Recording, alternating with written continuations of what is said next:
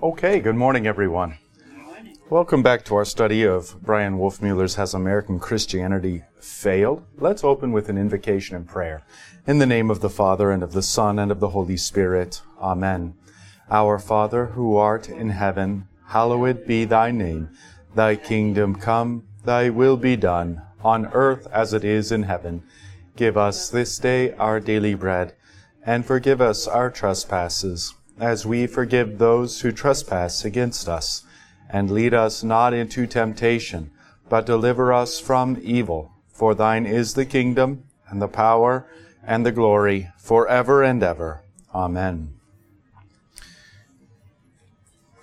Well, we have just begun chapter 3, which Wolfmueller titles, How Bad a Boy Are Ya?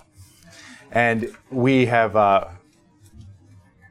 We've spoken very briefly about this thematically, that the importance of how one views sin can really set the stage for one's entire theology.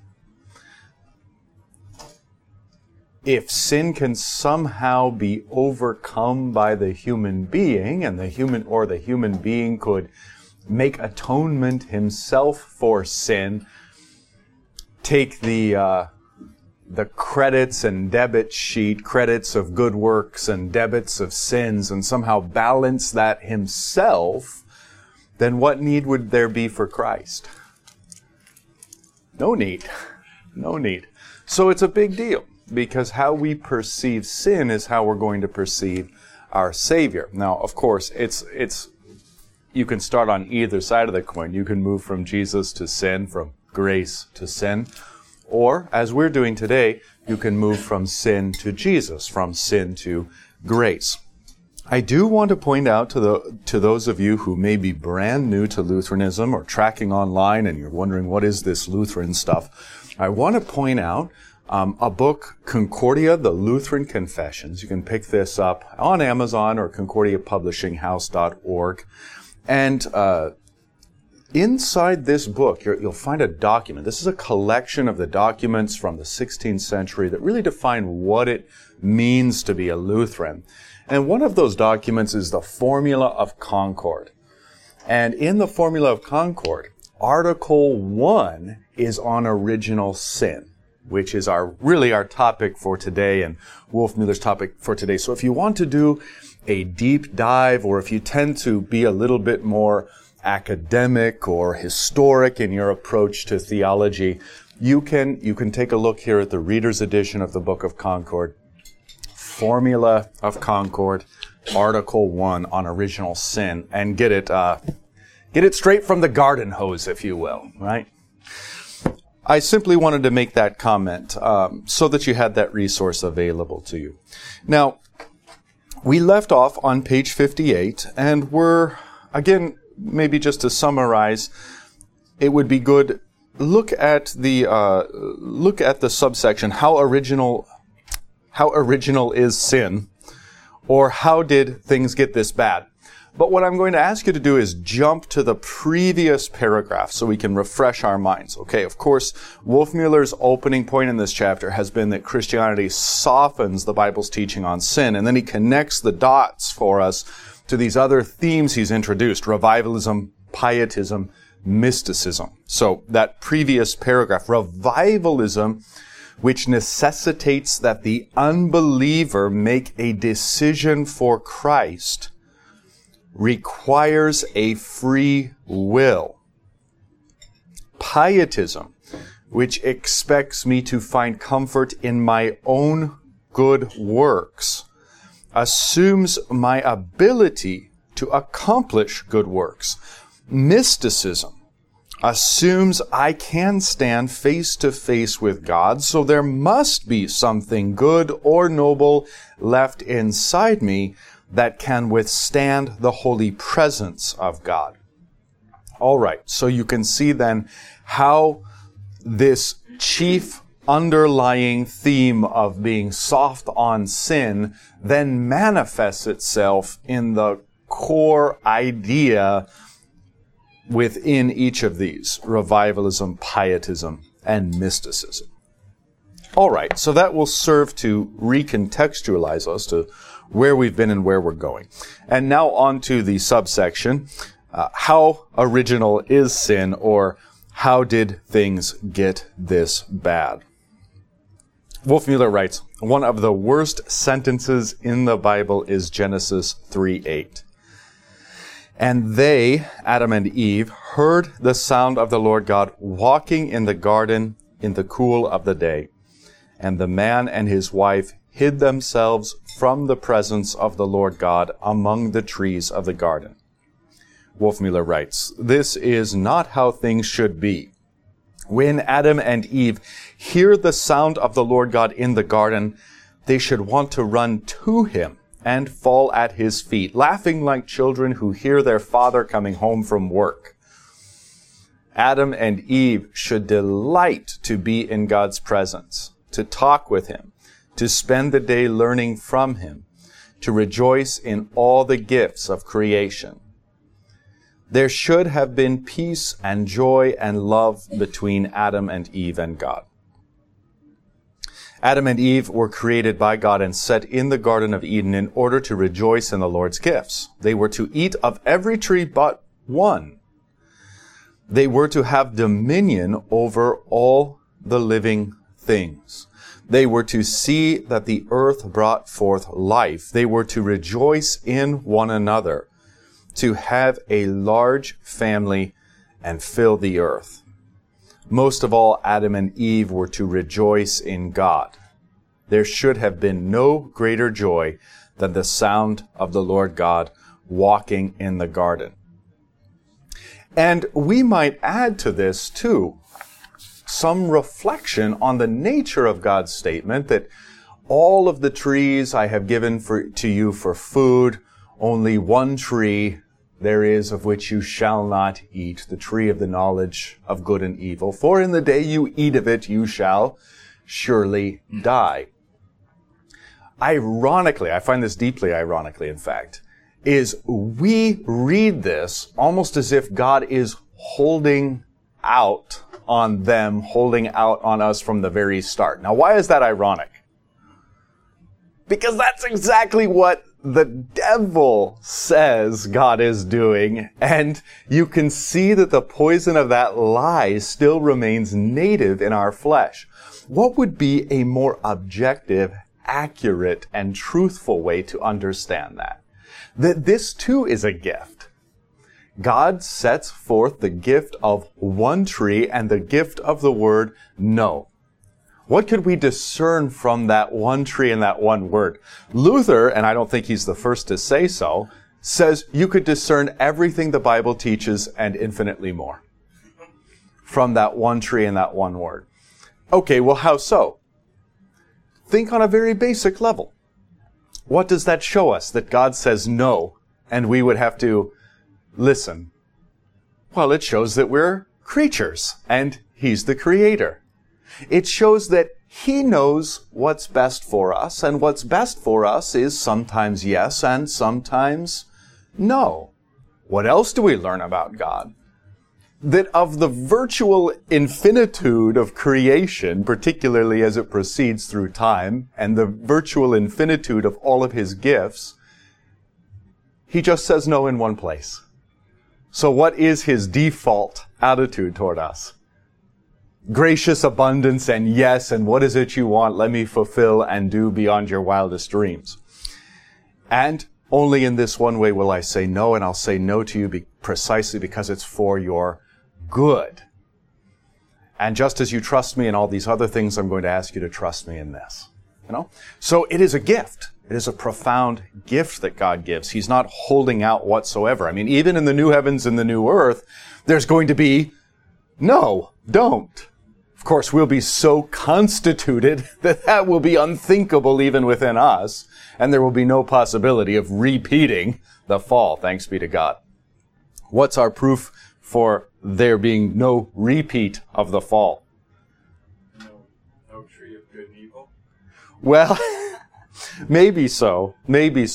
I think simply the words of Christ that promise eternal life. He couldn't promise that if there'd be a possible way for us to botch it. So the teaching of the church from really the dawn has been that there is no way to fall after we're in the new heavens and the new earth. All right, but from this tree then, and from this word of God that God attaches to it, we ought to see God's continued blessing, a gift and fatherly provision. Luther says from this, he actually says that's why Adam and Eve were there in the first place that day in which they had fallen. He, and again, he follows, he being Luther, and he follows a long train of church fathers in this, believe that Adam and Eve were there on the Sabbath. And that it was precisely that day of rest that God had already given and instituted. In that day, they gathered around the tree of life in the midst of the garden and the tree of the knowledge of the good and evil in the midst of the garden. And this was church. This was church. And so what were they doing? They were there reflecting on the word that God had spoken. They were reflecting on be fruitful and multiply, have dominion, lordship over the earth. They were reflecting on, but do not eat of all the trees of the garden, but not this one. They were reflecting on these things when in slithers who? The world's first false teacher. Yeah. It's a great take. It's a great take. And if we ever have opportunity to study the first volume of Luther's lectures on Genesis, it would be great because he touches on all of these themes. So, what we see then is God is good and gracious and giving, and that is his default period in all the multitude of his yes, but then also even in his no. And so we can see then our rebellion against God in this light, and I think receive it more accurately. Let's pick back up with Wolfmueller. We are on the second full paragraph on page 59. But Adam and Eve run and hide. Scared for their lives, they are in the bushes, holding their breath, hoping the Lord won't find them. They had eaten the fruit. They had broken the universe. They had undone the goodness of God's creation with their disobedience. The sound of Adam's teeth crunching into the fruit was the sound of 1,000,000 deaths. So the sound of God walking in the garden was the most fearful thing Adam and Eve would ever know. They should be afraid. They are naked, ashamed, and doomed. And we are doomed with them. This is the day they died, the day they listened to the voice of the devil, the day they doubted God's word. Adam and Eve stood as judges over the Lord's command. Instead of believing God's word, that on the day they ate of the forbidden fruit, they would surely die, they believed the words of the devil. Unbelief came first, then death. By the time Adam and Eve ate the fruit, they were already dead. And so were you. All right, we're going to continue on with that thought in just a moment. But let's take a second to go through this text once more. This is the day they died. How so? How so? Doesn't the scripture say, at least in the case of Adam, that he lived centuries longer than that? In what way? In what way did he die? Spiritually. In the same way that Paul speaks in his letter to the Ephesians, we were dead in our trespasses and sins. You know, this is one of the many ways that theology will radicalize and change your whole view on the world, in the sense that, what was that movie? The Sixth Sense? Remember the famous line from it? I see dead people. So when you go out into the world and you see the unbelieving world, it would be more proper to say, I see dead people. I see people dead in their trespasses and sins. And so was I myself until the Lord Jesus resurrected me spiritually through His Word and Spirit, giving me new life, baptizing me, burying me with Him, and pulling me up out of those waters so that I may walk in newness of life with Him. And so when God gives the gospel and sets it upon our lips that we go out and proclaim that gospel to those whom God has put in our life. It is an incredible thing that we are doing. The picture there, remember in Ezekiel, the valley of dry bones? And God doesn't just say, hey, Ezekiel, watch this. God raises up his arms and all the bones stand. No, what does he say? He says to the prophet, prophesy, speak to the bones. And as Ezekiel speaks, the bones rise and the bones take on flesh and the bones live. It's all through speaking that this resurrection happens. So too, as we share the gospel, we are speaking that life-giving word that has the power to raise the spiritually dead. And that's the incredible joy and privilege of getting to speak God's word in our vocational lives, as we are participating in God's creative act. In fact, an act that Augustine says is even greater than the original creation. Because you go from nothing to something. And Augustine says, as majestic and wonderful and inconceivable as that is, to go from something ruined to something restored is even greater. And so we are participating in this new creation. Not only have we received it and are we new creations in the Lord, but then that new creation propagates and spreads through us. It's an incredible and unspeakable privilege we have. I know it can sometimes feel demoralizing or like you're inadequate, but I fail to see where God in His Word communicates this to us in such a way that we should ever feel those feelings. I think rather those are the assaults of the devil. God gives us these things, Christ gives us these things for our joy, so that our joy may be full, so that we can simply spread lavishly, even carelessly, like our Lord Jesus Himself, like the sower with his seed. You know, He doesn't care. He's not over there like, okay, I'm going to have to tuck that one in. Oh, it didn't sprout up. That must be my fault. I must have done the technique wrong. No, it's just everywhere with the word of life. And we're given that same freedom, that same joy to be reckless with God's word of grace in Christ and to just spread it. So this is a beautiful thing if we understand all the way from the root that the second Adam and Eve ate from the fruit, they were already dead in their trespasses and sins. And then same with our entire race. Now we often think about this in too individualistic a manner. Well, how is it that Adam and Eve as individuals could do something that affects me as an individual? That's not fair. Right, if we grant the premise, that's not fair. But is that in fact who we are as human beings? Is that in fact our ontology, the way in which God has made us? Are we in fact individual units floating out in time and space? And the answer to that is no. The premise is wrong.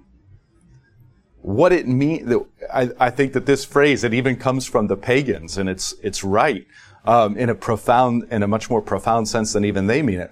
One man is no man. There's no such thing as an individual human being. We are all one in Adam. That is our ontology. If the head fails, so does the rest of the body. It is an organic lens through which we need to see the fall of Adam and Eve.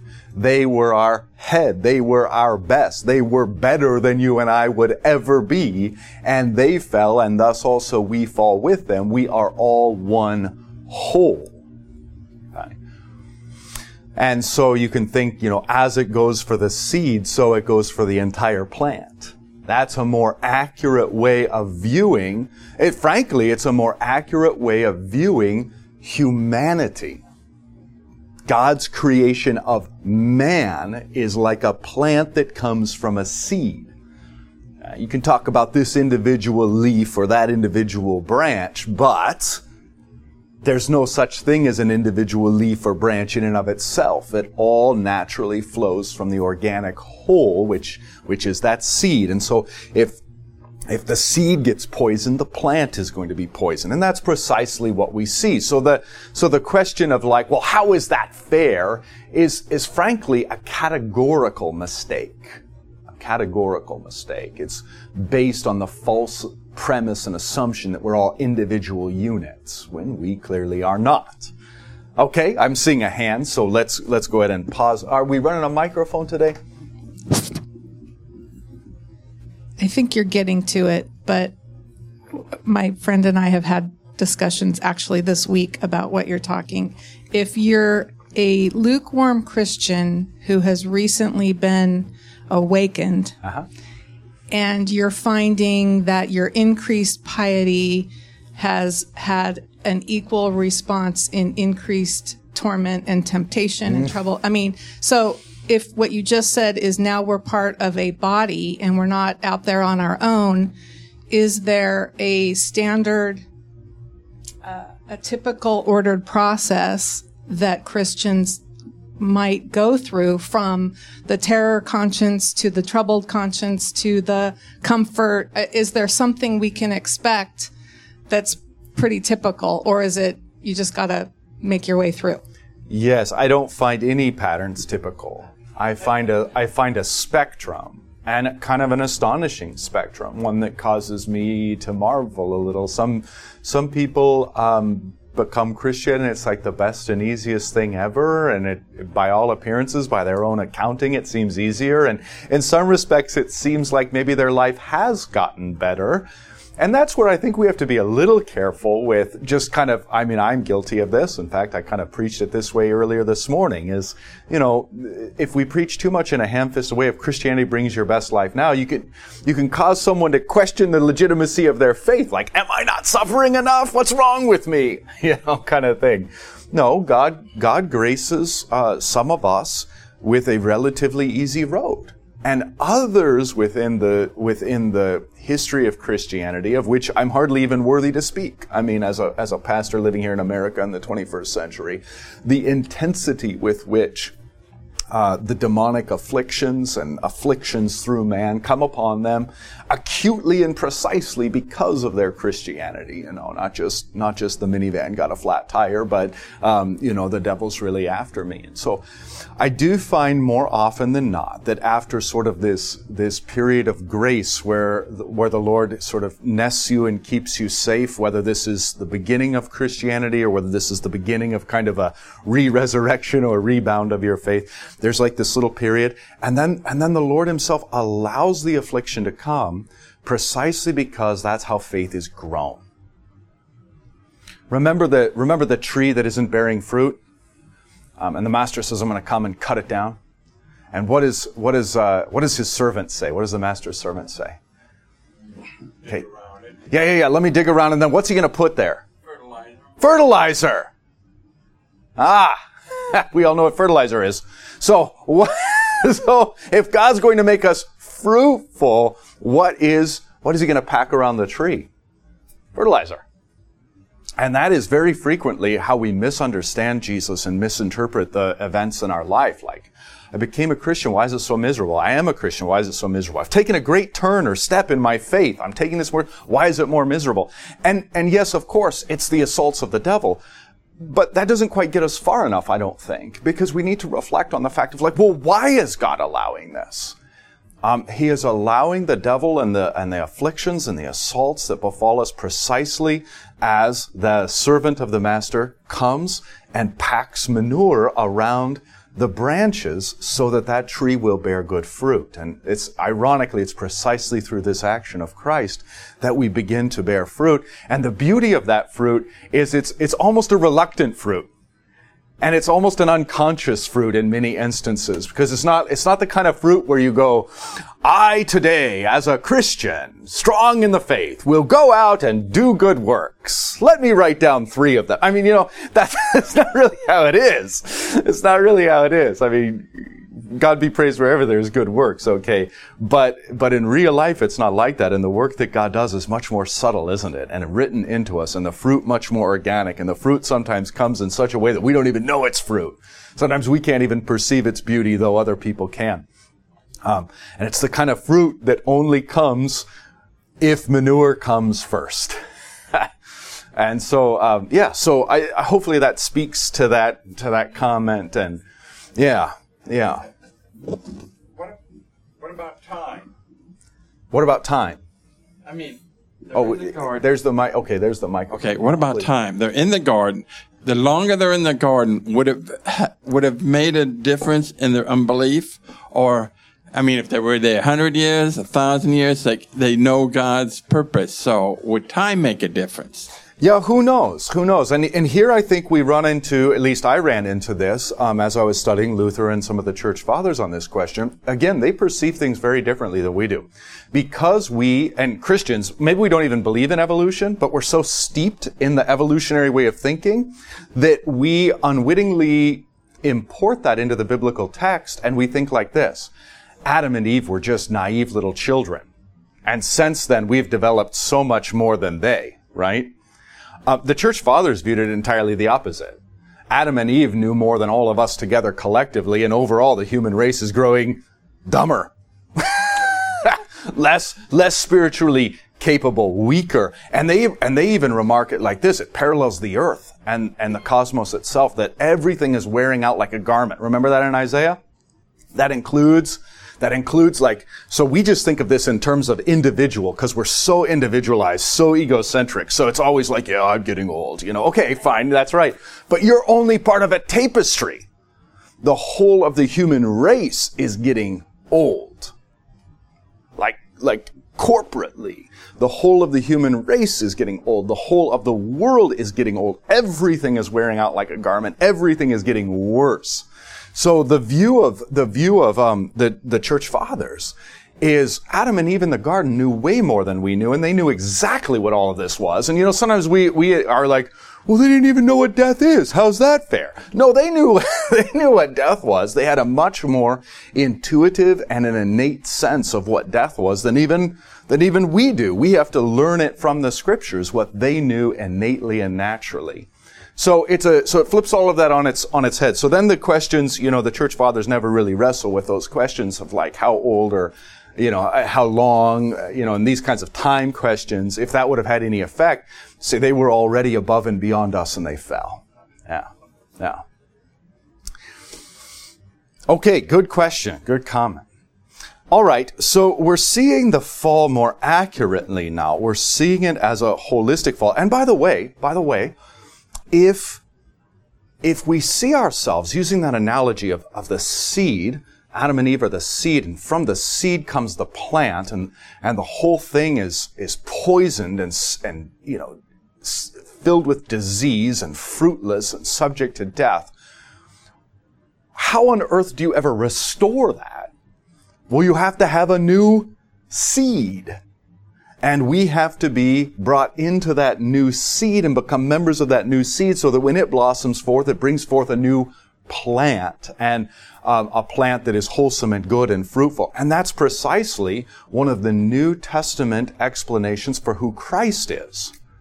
He is this new seed that goes into the ground, remember his death and burial, and rises forth, bringing forth a new plant abundant in life of which we are part, a new humanity. Now, when you take this out sort of outside of the agricultural language and you put it in the language of human beings, this is the language Irenaeus used for it. It is a recapitulation. Okay, capitis, head, right? The capital of your state is the head, city of your state. So recapitulation, a new head. So Adam was the head of the old fallen humanity. We must have a new head, as the scriptures call him, a second Adam, a new Adam from which we all proceed. How do we become members of this new head, this new Adam, this Christ? Baptism. Bingo. Baptism. That is precisely how we are born anew. No longer born in the image of fallen Adam, but born into the image of Christ through the waters of holy baptism. Born again of water and the Spirit, a new creation and members of a new human race. And so now we can see these themes which are really so expansive in Old and New Testament scriptures coming to their fullness. Yes, please. Sorry, Barry, to have you exercising right up front here.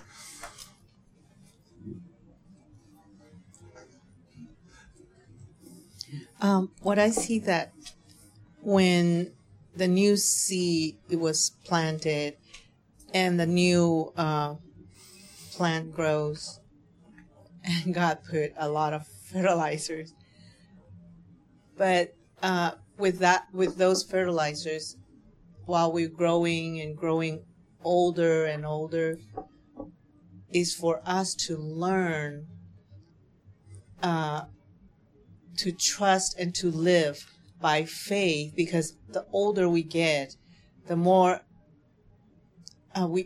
more incapable to do things, and we, at the end of our lives, we have to depend 100% on God. I could write chapters on this. You're exactly right. And this is why God's designed it in such a way. Have you noticed the cyclical nature of the way in which we age? You can even see it in something, again, it's a little maybe ethnicity dependent, I don't know, but you can even see it in something so simple as your hair. My kids were born with jet black hair. That hair transitioned into the blondish color it is now. This is a little bit of a digression, but I think it'll tie into the larger point, so pardon me. But there is a springtime of hair that gives way into a summertime of hair, that gives way into a fall time of hair where the leaves are changing color, that gives way into a winter time of hair where things start to get very sparse and white. The seasons are written upon our own heads. And so is our mortality. And then a similar kind of thought. My proof text for all of this, by the way, would be Ecclesiastes. Nothing better to give you these paradigms than Ecclesiastes and the wisdom therein. But our lives are like this, right? You start in a diaper with someone feeding you, and you might end up that way too if you live long enough. But there's a whole arc there. As you go through adolescence into adulthood, there's a second adolescence. Some of you who care for your older parents have experienced that. There's a second adolescence, and then it goes down into infancy once more. It is fascinating from an existential first-person experience of this, and it's one of the things that I've begun to process myself too, because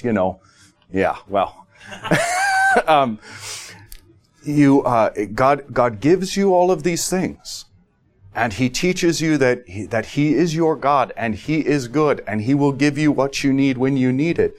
And then the latter half is, am I still your God? Am I still good when I begin to take these things away? And it goes deeper than this, doesn't it? Because it's like my meaning, my purpose, the people who need me, my relationships, my vocations. Is He still my God? Is He still good? Can I still trust Him when layer by layer, piece by piece, He strips it all away? Here now, Job is our book of wisdom and reflection for this, isn't it? The Lord gives. Now let that give spread out over your entire life. And the Lord takes away. And let that spread over your entire life. Let the give be the first half of your life. The take away be the second half of your life. Think of it in all these different patterns and forms. And then what is the conclusion? Blessed be the name of the Lord. The Lord gives and the Lord takes away. Blessed be the name of the Lord. When you begin to comprehend and see these things, then ultimately the core is the death and resurrection of Jesus, in whom we are reincorporated ourselves. And so that idea of death and life and death and resurrection, woven through all the various themes of our life, such that our identities are truly in Him. And when you start to grasp this fully, then I think, and I'm not there yet, but then I think you can start to think and speak the way of the apostles, the way of James and Paul, when they say, count it all joy. Reckon it all joy when you fall into various temptations and trials. That's the fullness of maturity, because what you're recognizing is that God's hand is not present only in ostensible blessings, but also in ostensible anti-blessings, curses. But you see his purpose in them. That as the potter molds the clay, giving, taking away, so God is molding us, and we are his workmanship, being conformed into the image of Christ Jesus, into an abundance which is simply unimaginable. Simply unimaginable. If we could see who and what we are as the sons of God for all eternity, we could hardly even believe it. Because the difference is the difference between us and this life right now, a seed, and what we shall be is an oak, a cedar of Lebanon. What we are right now is in utero compared to what we shall be in the fullness of our adult form for all eternity. This is why Paul speaks in these ways, that these present sufferings are not worthy to be compared to the glory. And though the outer man perishes, the inner man is being renewed day by day. And these light and momentary trials and tribulations will give way to an even greater and eternal glory beyond our dreams. And so that's where we are, entrusting ourselves to God and trying to understand ourselves and our life in these ways. And the way, maybe the number one way to do this, is to dig into the Word of God, to be willing to let go of our own thought paradigms and see what the Word of God says, and then begin to believe that and begin to understand that. And this is one of the profound ways in which we can do that, to realize that when Adam and Eve sinned, we all sinned. When Adam and Eve went into spiritual death, we all went into spiritual death. And when spiritual death comes to full maturity, it's physical death and eternal death. Okay? And that is our inheritance in Adam. So to be reborn into the family of Christ, with Christ as our Adam, with Christ as our head, we become a new human race, and our inheritance changes. Our inheritance is life. Eternal life, and the blessings of seeing God face to face, being conformed into the image and glory of his Son. All right. Pardon me for the digression, but there's just simply so much here to unpack in these words and in these thoughts. We can go just a few lines more, because I think there's a little more to unpack. Nothing nearly as lengthy, but a little more to unpack in these words. So once more, from the top, the third paragraph that we find on page 59. This is the day they died, the day they listened to the voice of the devil, the day they doubted God's word. Now, I'm going to, as you know very well from a recent sermon that I preached, I'm going to pick just a little quibble here, because I've got no problem speaking generally. So this is no condemnation of what Pastor Wolfmueller has written. But as you take the magnifying glass and zoom in on this statement, it is slightly more accurate, as Genesis 3 bears out, to say that Eve's particular sin was that she listens to the words of the devil rather than the words of God.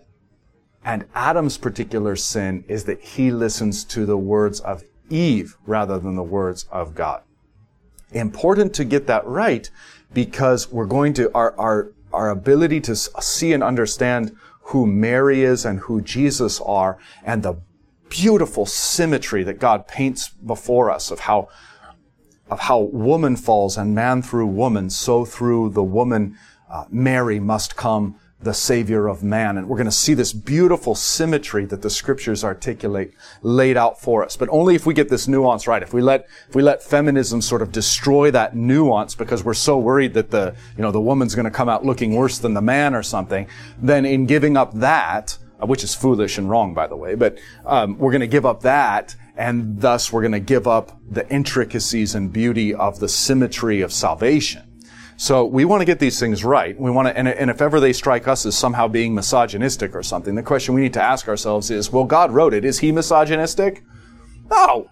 God made man and woman in his image. Is he misogynistic? No. Okay, so let us humble ourselves and quiet our little inner feminists and submit to the word of the Lord and see what beauty he has for us.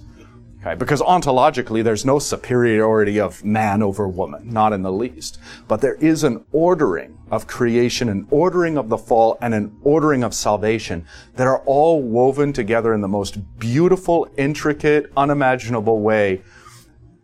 And it's all revealed to us in the Scriptures, if we'll only let God speak.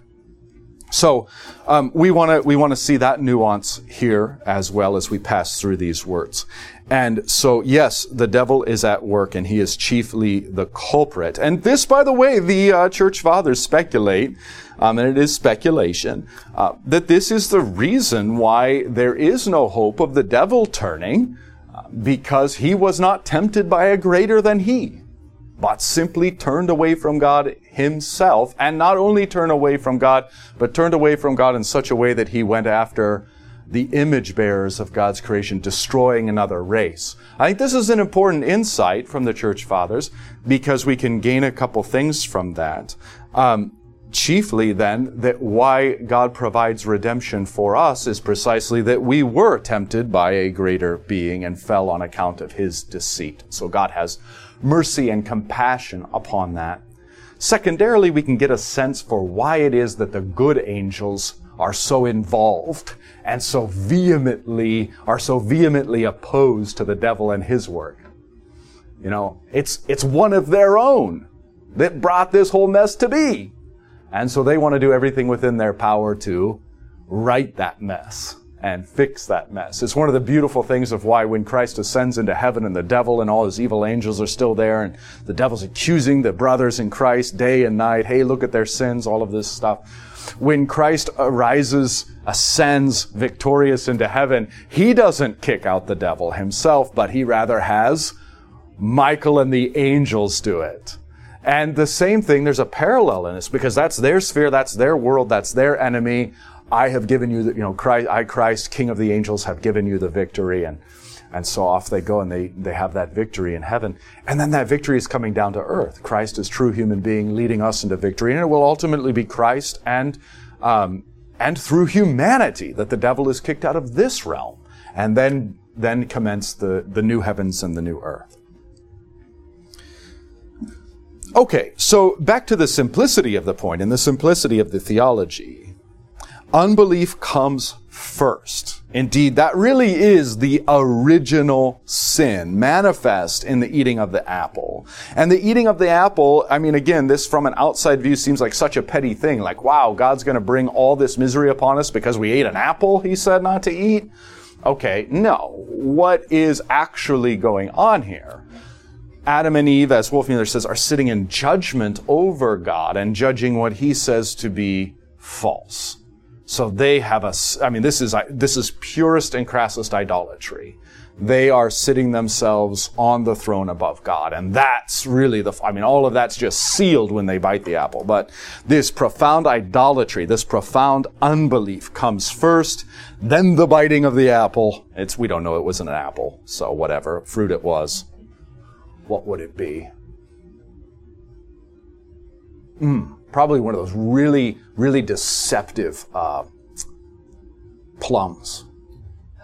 You know what I'm talking about? The kind of plum, like it looks so perfect, and you bite into it, and there's like that hint of just glorious, sweet juiciness. And then by the time you're done, what remains in your mouth? The bitter, nasty outside. And so you're left with this just tannic taste in your mouth, and your tongue's all dried up even though it's sour. Yeah, so my speculation is it's a plum. No, kind of teasing. Yeah, okay, so dead in our trespasses. And then Wolfmueller's point, and so were you. Let's go a little further in the text. The crunch of the fruit was the sound of the universe breaking. It was the song of the devil's coronation, the beginning of the reign of death. Gosh, and if by eating we fell, how are we going to be restored? By eating. And this is the origin of the Lord's Supper. We fell by eating from a tree. How are we going to be restored? By eating from a tree. What hangs upon the new tree? The tree of life, which is the cross of Jesus, his body and blood. So you can see that, you can see God's infinite wisdom and beauty here. We fell by eating from a tree, we shall be forgiven, be saved by eating from a tree. Wolfmueller continues, this is original sin. Adam and Eve's disobedience affected more than this first couple. Their sin sent shockwaves through the entire creation, even into the future. All the children born of Adam and Eve are born with their sin and their rebellion. We inherit their fall. And the key there is that inner rebellion that stuck to the flesh of Adam and Eve is now passed on through their flesh into our flesh. And that rebellion against God is, that inner rebellion against God is what will properly be defined as original sin in theology. The Latin word that you can use to impress your friends at the next cocktail party, concupiscence. The root of that word is cupid, desire. So concupiscence is desire in opposition to that which God gives or to that which God says. So you can see this right now taking place very sadly, very tragically in our society, really in all of the Western world, but here in America, you can see it's like God says, let there be a family. We hate families. Let there be a man and a woman. We hate marriage. Let there be a baby that comes forth. We hate babies. It's just like, again, there's a theological problem with this, a huge theological problem. But just as a thought experiment, if God created a world in which homosexuality was the way, what would everybody be doing right now? Bashing it and putting forward heterosexuality. That's the point of concupiscence, is if God says yes, we say no. If God says no, we say yes. It's that inner rebellion that gets passed on. Okay, so let's pick back up on the top of page 60. Original sin does not refer to the origin of sin, but to the guilt of Adam's sin imputed to his offspring. Okay, that's true enough. This is another take on it. There's a twofold take. Original sin does indeed pass on, in terms of an origin, a physical origin held within Adam and Eve, and that gets passed on organically through the process of conception and birth. There is also a juridical sense in which we can look at this, a second sense in which we can look at this, and that's what Wolfmueller is doing right here. The guilt of Adam's sin is imputed to his offspring. Okay, because again, why? If we're all unique individuals having our own complete autonomy apart from the human race, then this is manifestly unfair. Just because somebody else murders someone doesn't mean I've murdered someone and I need to sit in jail for the rest, right? But again, the problem is the premise. We're not autonomous and individual as we think. We're a collective whole. So the sin of the head is imputed to the whole body. If you rob a bank with your hand, with my hand I took the money, you don't get to say it's my hand's fault, just punish my hand and the rest of me goes free. You see, so as it goes for one, so it goes for the whole. There's an organic wholeness that takes place here, and then sin passing on through that organic wholeness of humanity. Okay, Wolfmueller continues, it also refers to the corruption of man's nature, and this is really the other side of the coin, and the side of the coin I've been talking about primarily, the corruption of man's nature that occurred when sin entered, and that inheres in the human will and inclinations. Right, that's concupiscence. The human will is turned against God. The inclinations of man are turned against God. And I think you can see this rather profoundly if you think in two different ways. In one sense, maybe the opposite of love is hate. Do you see men hate God? Yeah, you see that. But maybe a more accurate opposite of love is not hate, because that still embodies within it some care. The true opposite of love would be indifference. And so indifference toward God and the things of God is maybe even a more pure manifestation of the hatred of God. Luther somewhere says, and he's not alone in this at all, that those who hate God the most passionately, of those who do not believe in God, those who hate him most passionately are the closest to entering the kingdom. They're at least taking God seriously, and God's word has so pricked their hearts that something is going on there to elicit this vehement reaction. Or they've seen the world as it is. They've seen God as he is apart from Christ. They are actually closer to the kingdom than those who are out there, again, to borrow from Luther's imagery, like cattle. They don't lift their heads up to the heavens. They've got their heads down to the earth, and their only concern in life is the next clump of grass. Completely and utterly indifferent to God and to the blessings he gives and bestows. That is, in fact, a more spiritually deadly position, further from the kingdom, than one who is vehemently opposed to God and consciously hates him. Okay, I see a hand. The inheritance that we got from Adam, is this the fulfillment of the first commandment that God cursed us because the wicked parents that hates him, and he will curse until 3 or 4 generations? Would that be part of it? Yes, certainly. You want to reflect on that, because even though that, so if you analyze what was the original sin, as we said, okay, there's this idolatry of I know better than God. But there's also this distrust of God. I mean, therein lies the idolatry. The essence of the idolatry is this distrust of God. He is in fact holding out on us. If we eat this, we shall be like him, and he doesn't want this. So these were the lies that at least Eve gripped hold of.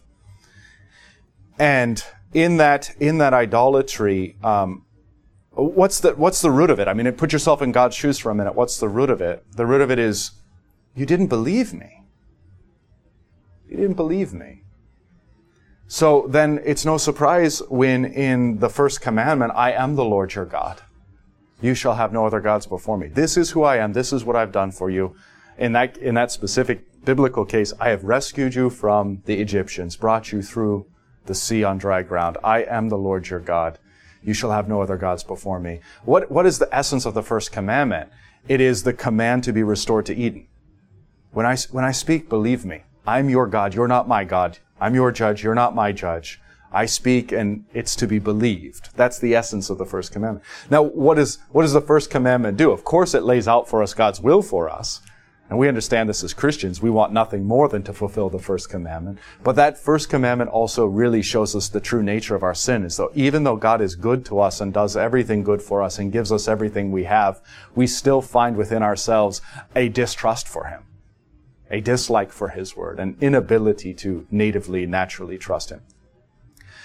Then what is the essence of, what does it mean to be reborn into Christ and to be baptized into Christ and to have this new life and become a new creation? I mean, that's the essence of faith. And that's why faith in all of God's, the articles of the faith, why this is such a growing process and why God lays this out. It's also, by the way, where not a single article of Christianity makes any sense. When you really thoroughly understand it, it will bring your reason to its limitations. And you'll say, I don't understand how it can be this and this. Bingo. You've got the fullness. Now believe. Why does God set it up that way? Precisely because he wants to be believed. Because it was our critical thinking and reason that got us into this mess when we asserted that over God. So he's saying, you've got to drop that and believe on me the same way that Adam and Eve believe. The same way that little children believe. And I love that, because if you've ever had little kids, you get it. You teach them the truth and they believe it. They don't sit there and say, well, actually, Father, no. That's adults that do that. Little children go, oh, that sounds right. Or, oh, I've got a question about that. Or, how could that be true? Oh, I see. Okay, yeah, I believe that. Ask a little kiddo running around this church. They believe. They believe. It's wonderful. That's the image and model, unless you turn and become as one of these. Unless you simply are like Adam and Eve before the fall. Unless you have this childlike innocence where you go, my mind doesn't comprehend. My reason is at its limitations. But you have said, therefore I believe. Here again, Augustine's profound wisdom. Believe in order to understand. Receive it as a child, accept it as your own, and then he will grant you the wisdom to understand how that can be so. But it's not crass. And if you want the proof text for all of this, 1 Corinthians, the first few chapters, particularly I think chapter 1, and it will proof text you through all this. It'll take you in Paul's unique approach to this question. Okay, so with just our last few minutes here, did we have another question, please? Okay, all right. So just analyzing again this bracketed statement, we see two sides of this. Original sin does not refer to the original sin, but to the guilt of Adam's sin imputed to his offspring. So that imputed guilt, this is juridical framework. It's great, it's biblical. And then it also refers, this is the other side of the coin, to the corruption of man's nature that occurred when sin entered, and that inheres in the human will and inclinations. And that's where we've been spending most of our time. Both sides of the coin are true. It is, quote, the chief sin, and this is on an individual basis. You can even think of this if you want. I mean, this permeates the entire plant, as it were. Every leaf, every stem. The chief sin, which is a root and fountainhead of all actual sins. This is going to be a great line. I think Wolfmueller brings it out in his text, but it's a fantastic line to just commit to memory. In general, American Christianity looks at it this way. I sin, and therefore I am a sinner. But what is this theology? What is the Bible's theology? I'm a sinner, therefore I sin. I'm a bad tree, therefore I bring forth bad fruit. Right? You don't work the other way. Working the other way doesn't make any sense. Oh, there's bad fruit. This must be a bad tree. Or, oh, I sin, therefore I'm a sinner. No, this is a backwards way of thinking, a non-biblical way of thinking. And it actually opens up a number of possibilities for great theological errors to occur. So we begin with this teaching, I am a sinner, therefore I sin. I am a sinner, therefore the good I want to do, I do not. The evil that I don't want to do, that I do. Okay? So this, this core of what I am as a fallen human being, as a sinner, and of course this is the essence and foundation of what we confess every Sunday here at Faith and in the Lutheran Church. I, a poor, miserable sinner. Okay? So it begins with this teaching of I am a sinner, therefore I sin. Who can save me from this body of death? Only Christ Jesus, my Lord. Only through the destruction of my flesh and my resurrection can I ever become that which I presently am not. A saint in the fullest sense of the word, not only with Christ's imputed righteousness, but then with an ontological righteousness that is mine in Christ. And that is indeed what we'll experience in the new heavens and the new earth. Okay. Well, let's pause there for today. This is important because, as we've said, this is really, you can approach this diamond from any one of its facets. But when you start there, you are laying the foundation for what's to come. And that's what we're doing here. That's why we're taking our time with it. The Lord be with you.